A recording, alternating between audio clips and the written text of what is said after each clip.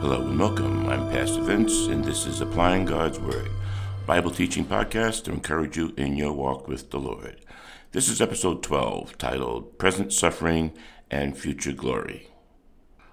Although our current world crisis may have a place in today's episode, the main focus is our hope in our future glory with our Lord. Beginning in Romans 8:17-19. Now if we are children, then we are heirs, heirs of God, and co-heirs with Christ, if indeed we share in his sufferings, in order that we may also share in his glory. I consider that our present sufferings are not worth comparing with the glory that will be revealed in us, for the creation awaits in eager expectation for the children of God to be revealed. You and I are joint heirs with Christ.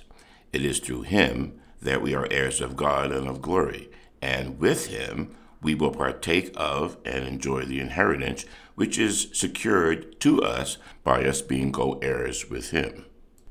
There is a glorification of the believers in Christ, and a glorification of us by Christ, and a glorification of us with Christ, which will consist in likeness to him and in the everlasting enjoyment of him. Paul wants us to understand two certainties and a practical conclusion that flows from them. First, the present time is marked by suffering because of man's fall into sin, which continues to this day. Second, the future will be marked by glory for believers as God fulfills all his promises to us. The practical conclusion is, if we keep our eyes on the future promised glory, then we can endure present sufferings with perseverance and hope. When Paul mentions the sufferings of this present time in Romans 8:18, he wasn't referring to an especially difficult period in history like our current crisis with the coronavirus, but to the entire present age of which suffering like this crisis is a part. The whole history of creation since the fall is marked by suffering. The history of nations is marked by struggles and catastrophes, wars, natural disasters, internal conflicts, power struggles, and crimes. Our own history as individuals is also, in large part, a history of trials. The trials of growing up, figuring out what you want to do with your life, whom you will marry, rearing children, growing old and facing declining health and death. The indwelling Holy Spirit gives us a taste of what it will be like to be holy, as Jesus is holy.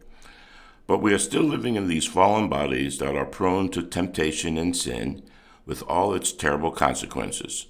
But the Holy Spirit is the promise that God will not abandon us in our sin. He's the down payment that signals that God will complete the purchase.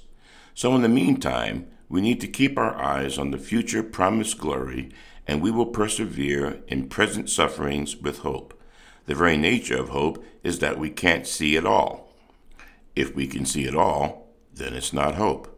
Our salvation includes hope because we don't receive it all in this life. Hope of our salvation is not uncertain, as when we say, I hope it doesn't rain tomorrow on my picnic.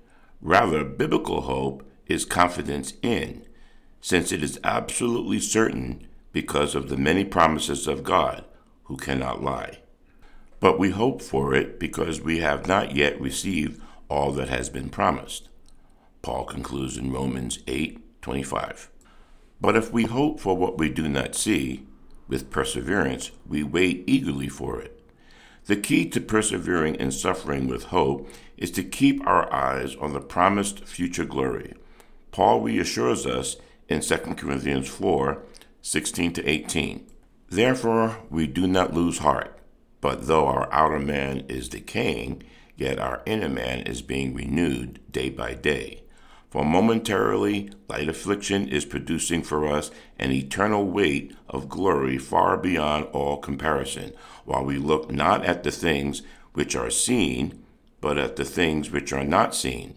For the things which are seen are temporal, but the things which are not seen are eternal.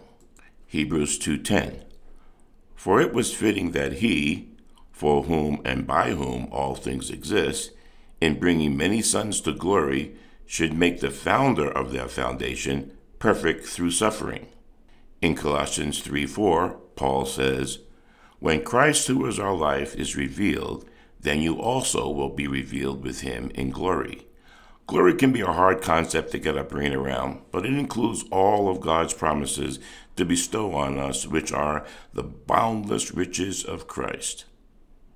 1 John 3:2. Dear friends, we are God's children now, and what we will be has not yet been revealed. But we know that whenever it is revealed, we will be like him, because we will see him as he is. Finally, in 2 Thessalonians 2:14, Paul says, "It was for this he called you through our gospel, that you may gain the glory of our Lord Jesus Christ."